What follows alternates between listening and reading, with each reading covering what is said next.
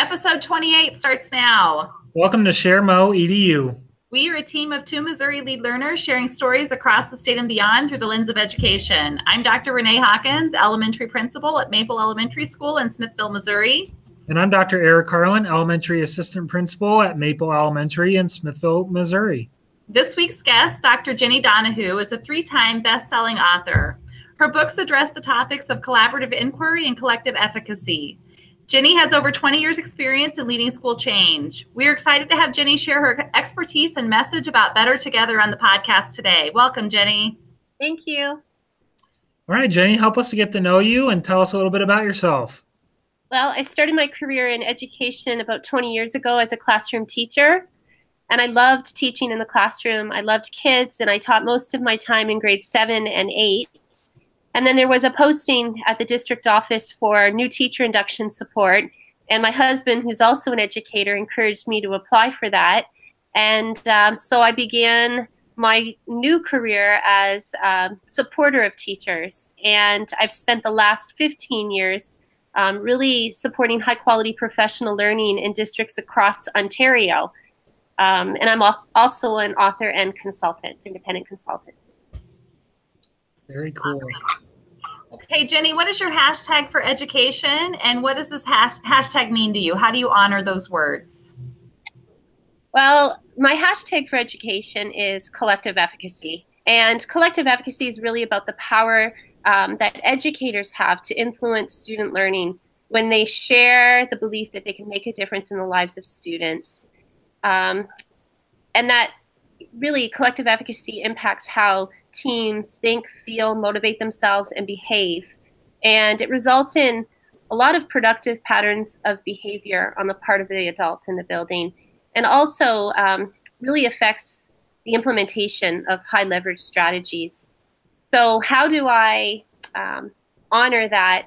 I think it's really about empowering teachers, because teachers are the ones who have the ability to influence school improvement in ways that nobody else does. They have the ability to change and impact students. And so it's a lot around honoring it through ensuring that professional learning is designed by and with teachers, that they have a voice, and that it's meaningful and relevant, and that they select what it is they want to learn about based on the students that they're serving and some of the challenges that they might be faced with, rather than somebody else determining what it is they need to know and be able to do. And I believe that by really empowering teachers to take that active role in school improvement, that it will build efficacy. So I got to hear you speak earlier this summer, and the collective efficacy piece really fits what we're trying to do here in Smithville. So we are renovating our elementary and coming together with new staff. I kind of told you a little bit about our story. But our professional development goal next year for teachers is to build that collaborative team, a new school family, but then even the smaller grade level teams. And so we know the collective efficacy piece is really powerful in pushing students forward. Mm-hmm, that's for sure. And it was great meeting you and talking with you about your new school. I'm just yes. What you're going to do. Well, speaking of collective efficacy, you have a book, and would you share a message? I know you have 3, but share a message from that book on collective efficacy and that would cause our listeners to take action. Absolutely. So I think that the biggest message in the book that would cause people to take action is the fact that what happens when efficacy is lacking, and when a group doesn't feel a sense in their combined ability to influence student learning, they tend to put forth less effort. They have lower expectations for students, and kids struggle as a result of that, because when teachers lack a sense of efficacy, it influences students' sense of efficacy. However, on the flip side, when people have a sense of belief in their combined ability, that too helps to change students' ideas about their capability, and student efficacy tends to thrive in places where teacher efficacy is strong. So I think if we think about an important message, it's how our beliefs influence student learning, and when we don't have efficacy, that it really impacts students in ways that affect their futures. Wow. That's there's so much there. That's so awesome. What a great message. Thanks. It's something I've been thinking a lot about, in my career in education, and it's just so important. And, we know that based on the visible learning research and Professor Hattie's work, that it has a very high effect size, and it's currently ranked at the #1 position in the visible learning body of research. So it's something that I think is really important that we pay attention to. Right. I always hear principals say, or even my own mindset is trying to eliminate as many things as we can for teachers and get the little things or logistics out of the way so they can just focus on teaching. But it's kind of that, mindset or allowing teachers to have the belief that they can do it. And then what that spills over to students. And I think there's such a connection there on student voice, teacher voice, and just everything wrapped into one. Okay, Jenny, reflect on these statements. Right now, one thing that is going well for me is, and I want to grow by. Okay, one thing that's currently going well for me is that I am deep into the process of writing a 4th book. I'm very excited about it. I have a co-author who's Dr. Stephen Katz, who's out of the Ontario Institute of Studies in Education. It's a great collaboration. And I've thought about this idea and why it's going well for me. I guess part of it is that I just love the challenge of digging into the research, trying to make sense of it for myself, and then trying to make sense of it in a way that I can articulate it so that it's practical and useful for people in the field. And so the follow-up book is really a deeper look at how beliefs, efficacy beliefs, can either support or hinder quality implementation in schools. And it's a different angle than what I had in the 3rd book, which was the collective efficacy book. So it's just that idea of digging into the challenge of writing as a form of professional learning, and writing about our practice as educators is a critical piece for me over the last few years, and really thinking about why it is that we do what we do. So that's what's going well for me. And then the other sentence down that I think you gave me was, I want to grow by. Yes. And I want to grow by continuing to read and write, but really where I think a lot of my learning comes from is my work in the fields. And when I get to sit down, I have the richest learning experiences when I'm with teams of teachers, when I'm with administrators, and where we're working through a process where people are identifying some of the challenges that are keeping them up at night and together solving their problems. Because again, the expertise is there amongst the team members. We bring with us different experiences, different knowledge and capabilities. And I love it when we're sitting at a table and people are growing and learning together as a result of the joint work. There's so much power in that collaboration. I think is one of your books Collaborative Inquiry?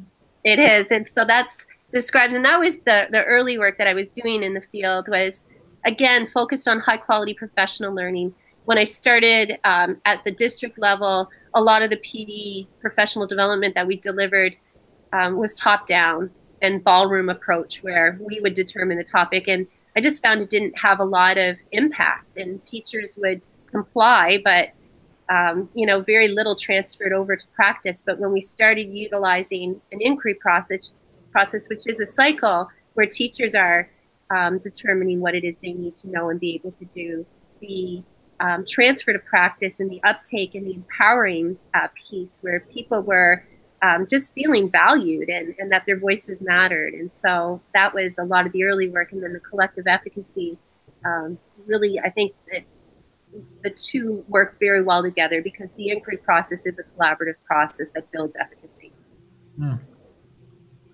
Okay.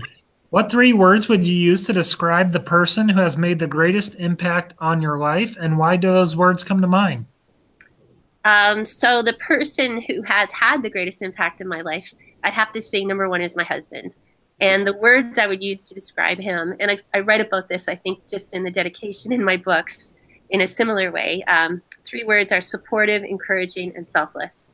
And he just supports me in every way to be able to do this work. And without him a lot of this, maybe none of this would be possible. That's great. And he's a fellow educator too. He is. He's spent most of his career teaching special education students, and he's really good at what he does. And I'm really proud of him too. Well, you also have a fixer-upper story that you talked about. Happening. It's starting to. I'm having a bit of a delay. Okay. I mentioned your fixer-upper story. Oh, yeah. Yeah. He's probably the biggest supporter there too, right? Absolutely. Yes. He's very handy. Yeah. That's awesome. Okay. What has been a game-changing moment for you in the field of education? Well, I was thinking, just to continue along this line of efficacy, I had an experience a few years ago where I was asked to come into a district and support school teams in a couple of high schools where their test scores, their standardized test scores, were showing that they weren't making a lot of improvements in the area of adolescent literacy. And I was new in the position and a little bit, feeling a little bit nervous and stressed about what this could look like and how receptive teachers would be. And that it didn't want anyone to perceive it as that this was a top-down approach, but that I was there in a supportive role.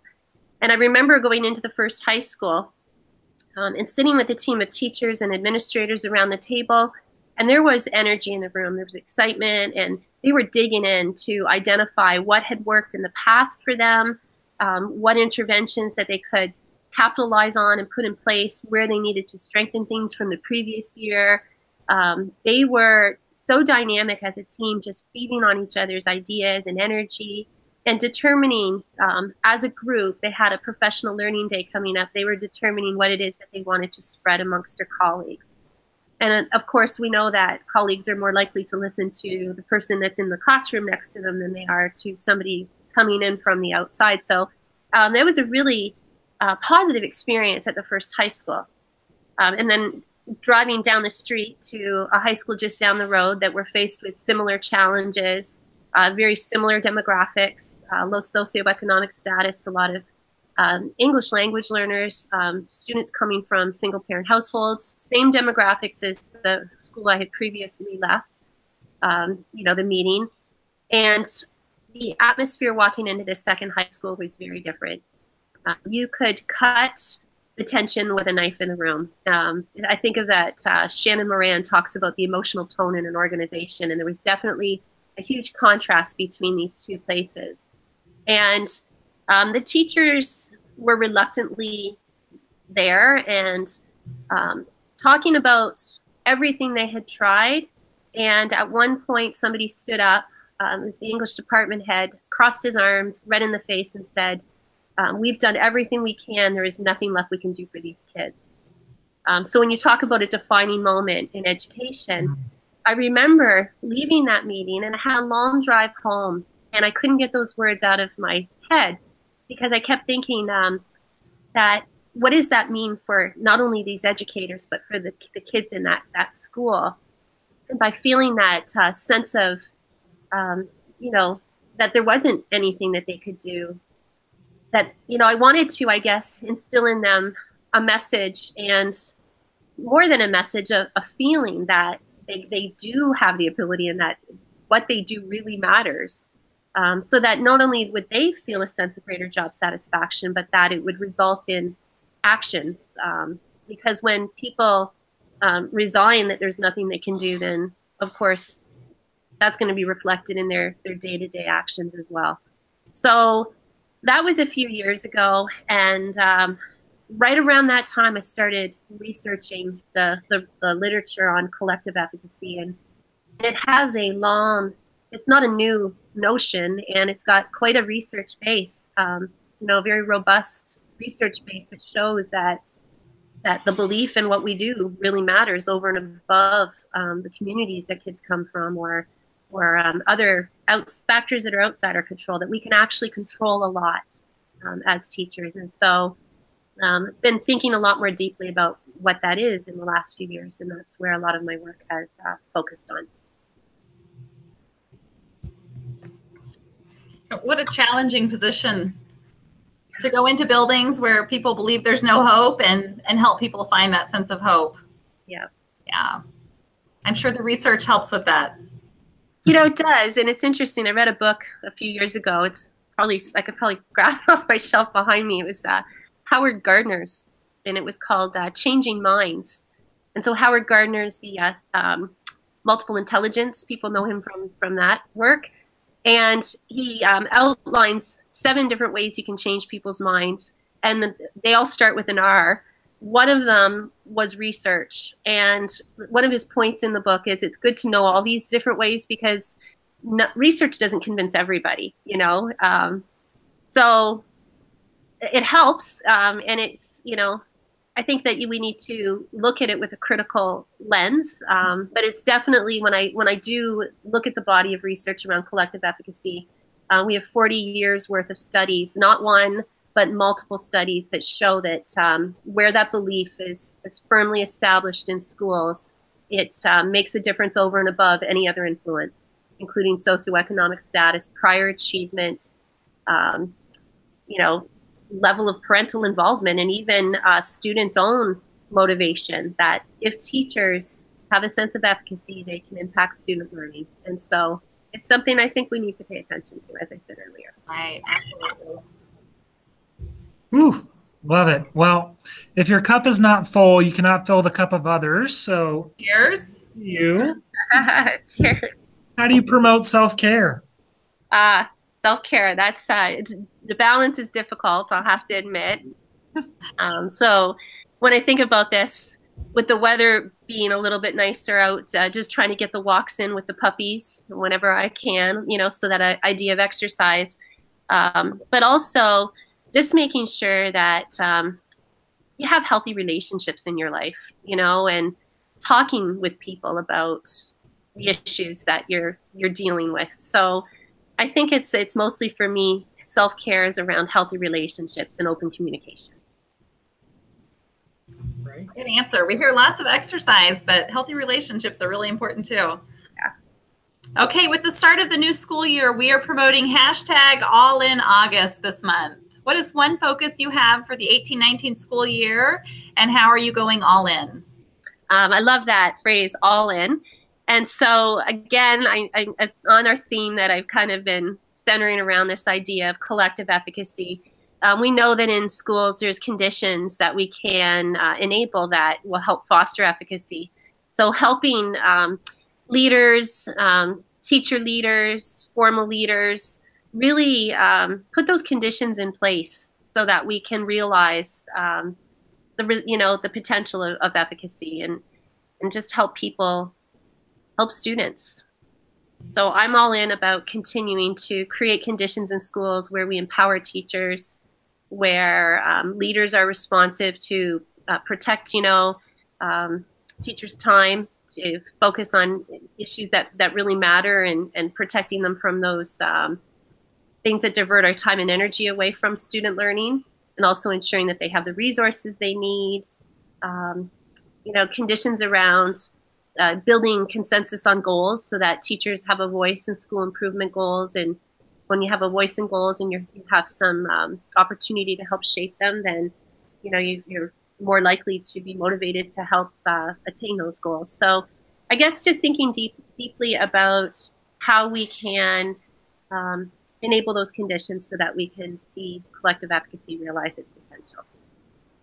I love how you've brought up a few times, but it seems like that idea of getting back to what do we need, or what goals do we have as a building or as a district, and really diving deep into, your situation or whatever, things are going against that, and kind of what does the data show, or what are we experiencing, but then really tackling those and being strategic. It sounds like it makes it so much more impactful, just kind of like the personalized PD that you were mentioning, that the top-down approach is not effective. And when we have choice or voice and it really meets the needs of what we are looking for, the buy-in's there and the efficacy, as we've talked about. So. Mm-hmm. Okay, we've come to the moment in this interview where it's time to share your Fast Five. We're going to fire 5 questions at you, and we want you to answer with the first thought that comes to mind. Okay, I hope I can play the game. I'll give it my best shot. There's no wrong answers. Nobody's failed yet. Nobody's failed yet. I feel like I'm on a radio show in the morning. And okay, let's do it. All right. Here we go. Renee, fire away. Question 1. Would you rather have a rewind button or a pause button on your life?